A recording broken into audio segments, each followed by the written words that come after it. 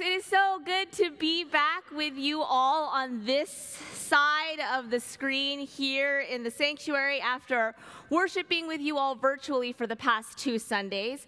I just got back from a round of travel, visiting with family and spending some time with my kids, doing things that I would never choose to do on my own, like going to a water park. If you know me, that's not a place you would ever see me at, but there I was, Harry Potter experience, the whole 9 yards. It was good, it was holy, it was some much needed Sabbath rest. Now there is a fun church word for you, Sabbath. Now why don't we just call it vacation or time off like normal people, right? Well, because Sabbath is much more than just sitting on a beach or being out of the office. Sabbath is a crucial part of our identity as people of faith. Sabbath is to rest from our striving, from our finding our worth and our identity in all the things that we can do, and accepting that our worth and our identity comes from the one who created us, the one who saves us, the one who sustains us.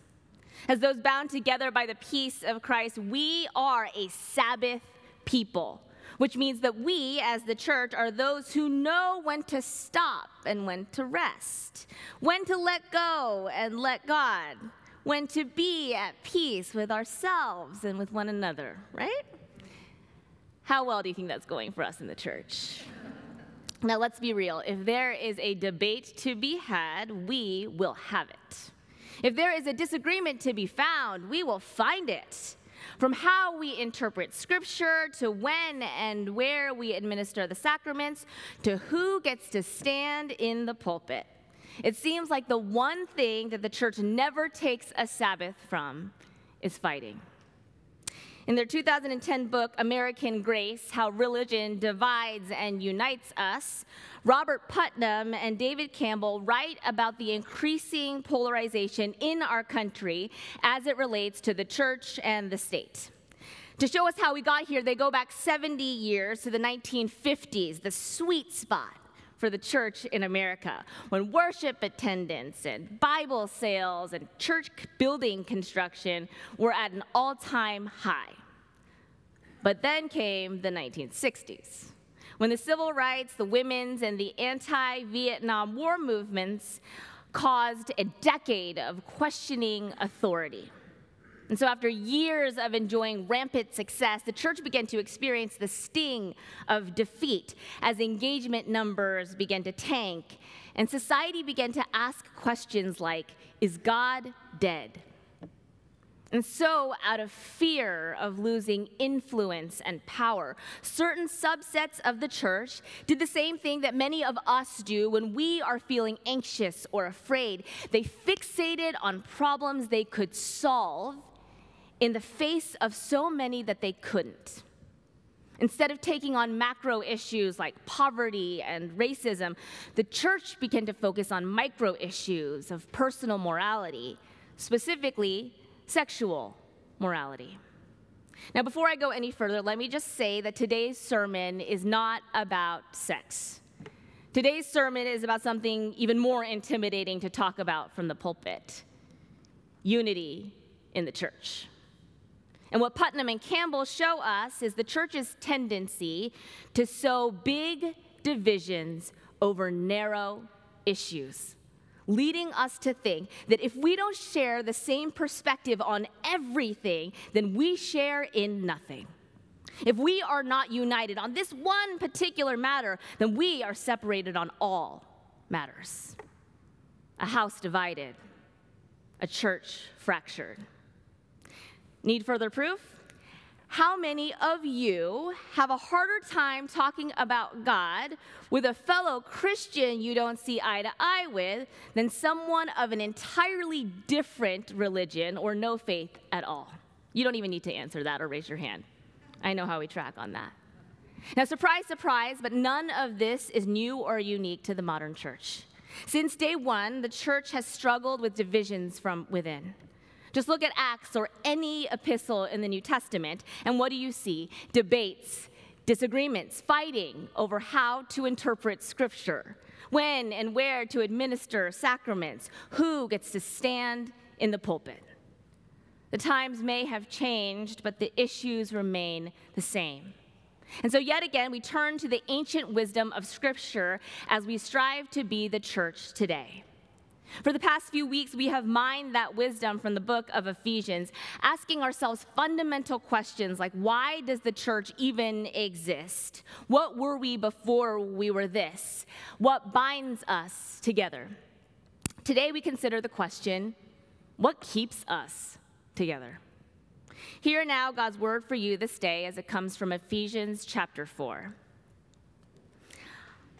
I, therefore, the prisoner in the Lord, I beg you to lead a life worthy of the calling to which you have been called, with all humility and gentleness, with patience, bearing with one another in love, making every effort to maintain the unity of the Spirit in the bond of peace. There is one body and one Spirit, just as you were called to the one hope of your calling. One Lord, one faith, one baptism, one God and Father of all, who is above all and through all and in all. But each of us was given grace according to the measure of Christ's gift. The gifts he gave were that some would be apostles, some prophets, some evangelists, some pastors and teachers to equip the saints for the work of ministry, for building up the body of Christ, until all of us come to the unity of the faith and of the knowledge of the Son of God, to maturity, to the measure of the full stature of Christ. We must no longer be children, tossed to and fro and blown about by every wind of doctrine, by people's trickery, by their craftiness and deceitful scheming. But speaking truth in love, we must grow up in every way into him who is the head, into Christ, from whom the whole body, joined and knitted together by every ligament with which it is equipped, as each part is working properly, promotes the body's growth in building itself up in love. Friends, this is the word of the Lord. In weeks 1, 2, and 3 of this series, Bishop Zach, Michelle, and Mark did an amazing job setting up the context and culture of Ephesians and walking us through the first 3 chapters of this book. So if you missed any of those sermons, they're online, go back and listen to them. Now, as we shift into weeks 4, 5, and 6 of this series, I want to talk about how this particular letter is organized. Now, many of us know, hopefully, that the Christian faith is more than just a belief system, right? It's a way of being. Hopefully, it's a way of living.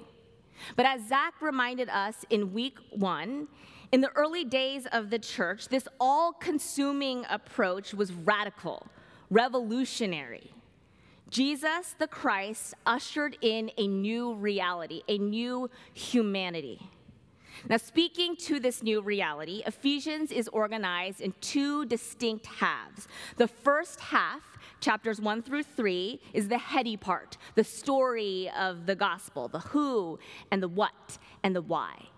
The second half, chapters 4 and 6, which includes our passage for today, is the heart part, the story of the church, the how then shall we live. Today's passage kicks off this half with a big ol' Therefore, lead a life worthy of your calling with humility and gentleness, patience and love, doing everything you can to maintain unity and peace. I lost my place. Unity and peace. Why? How? Because of everything Paul already laid out. There is one body, one Spirit, one hope, one Lord, one faith, one baptism, one God. Now, if this passage is indeed an argument for unity, Paul makes his point pretty clear right there. We are united under one God. But he doesn't stop there. Instead, he goes on to talk about the diversity within the one community, the various gifts that exist within that one body.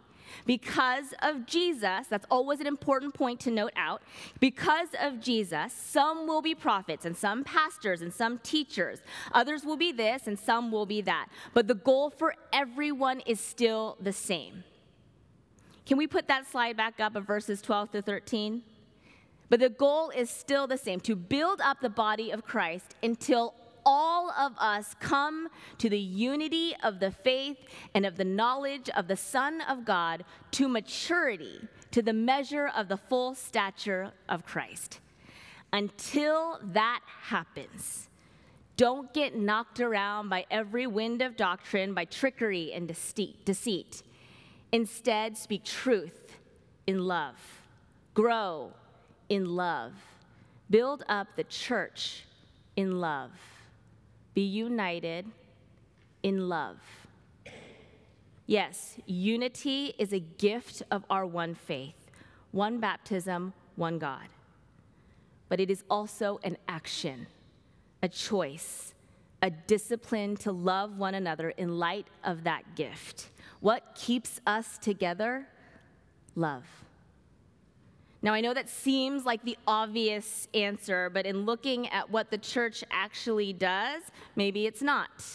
Because whether we are talking to the church in Ephesus nearly 2,000 years ago or the church in Berkeley today, the challenge is still the same. Maintain unity, not uniformity. One body, not one mind. One faith, not one experience. One baptism, not one belief. One God, not one truth. We are united not because we are the same, not because we all believe the same things, not because we all look the same way or like the same songs or see the world with the same eyes. We are united because we love the same God, the same Jesus, the same Holy Spirit. But more importantly, we are united because that God, for some nonsensical, irrational, unexplainable reason, loves us. In that regard, if there is one thing that we all have in common, and I mean all of us, it is that none of us have it figured out. None of us are 100% right. None of us fully understand the magnitude of the gospel, which means that none of us know for certain the one right way to read Scripture or administer the sacraments. And none of us know for certain who is the one right kind of person to stand in this or any pulpit and preach the good news of the gospel. As Ephesians reminds us over and over and over again, anything we do have, anything that we do know is through the grace of God, which is in Jesus Christ. The church does not belong to us. It belongs to him. Which means the church is not ours to save in bad times or to grow in good times. All we are called to do is love. Until all of us are united in faith, until all of us know and are mature and understand the fullness of the gospel in Jesus Christ, until that day happens, well, we've only got one option, one response, one commandment, and it's this: to love. Humble, gentle, patient love. So you want to hear something funny? We planned this series and the passage for this week months ago. I know. I couldn't have planned it better if I tried. Come on, it's perfect, like chef's kiss. Mwah, perfect. Why? Because this week, our siblings in the Southern Baptist Church met for their annual convention and voted overwhelmingly to enshrine their ban on having female pastors, and then removing 2 congregations from their denomination who were in violation of that ban. Now, today's sermon is not about the ordination of women. No, today's sermon is about unity in the church.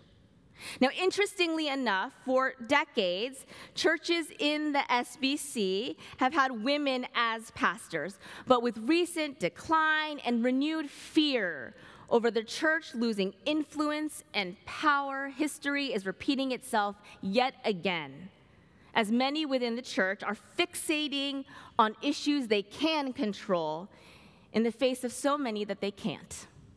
Now, one of the prominent voices in this controversy is Rick Warren, the former pastor of Saddleback Church, one of the churches that was removed from the SBC this past week.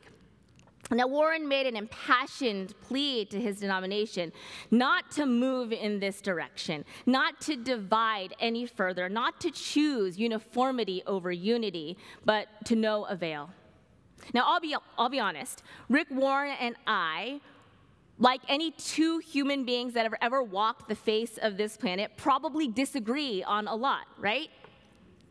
But this past week, I stumbled upon a 15-year-old interview he gave where Warren names something that I wholeheartedly agree with, something that speaks to how we got into this mess that we are in today, but also how we might get out. He said, the word fundamentalist actually started out as a good term among Christians in the early 20th century. It meant a Christian believer dedicated to the fundamentals of the Bible. Jesus as the way to heaven, the Bible is the Word of God, things like that. The word has been hijacked now to basically mean a radical or terrorist or something like that.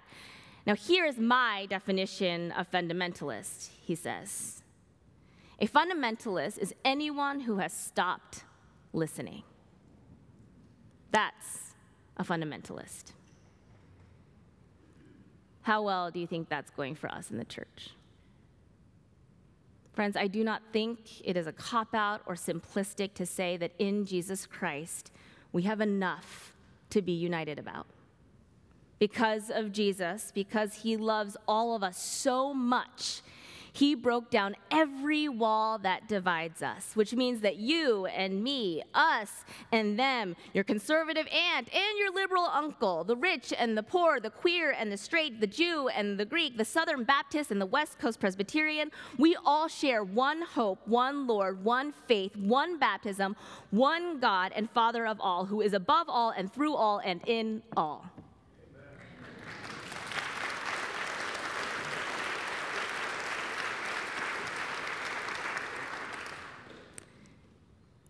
And that doesn't mean we won't disagree or debate. It doesn't mean that we won't struggle to sit at table and in the pews with our fellow siblings in Christ. It doesn't mean that being the church will ever be easy. But it does mean that the church will always be one of, if not the only place in the world where being with people who aren't exactly like you is a blessing and a gift. What brings us together may be the peace of Christ, but what keeps us together is his love. A love that calls each and every one of us to play our part in this crazy thing called church. And so if you don't know what your part is in all of that yet, then let me just make it really simple for you. Just take that love of Christ and turn it into more love, okay? The good news of the gospel for us this day, this truth that we can rest in on Sabbath, is that we don't have to make it any more complicated than that. Friends, let us pray. Good and gracious God, mighty and merciful Jesus, holy and wonderful Spirit, we are your church. Help us to be a church worthy of the calling to which you have called us, today and always. And all of God's people said, amen.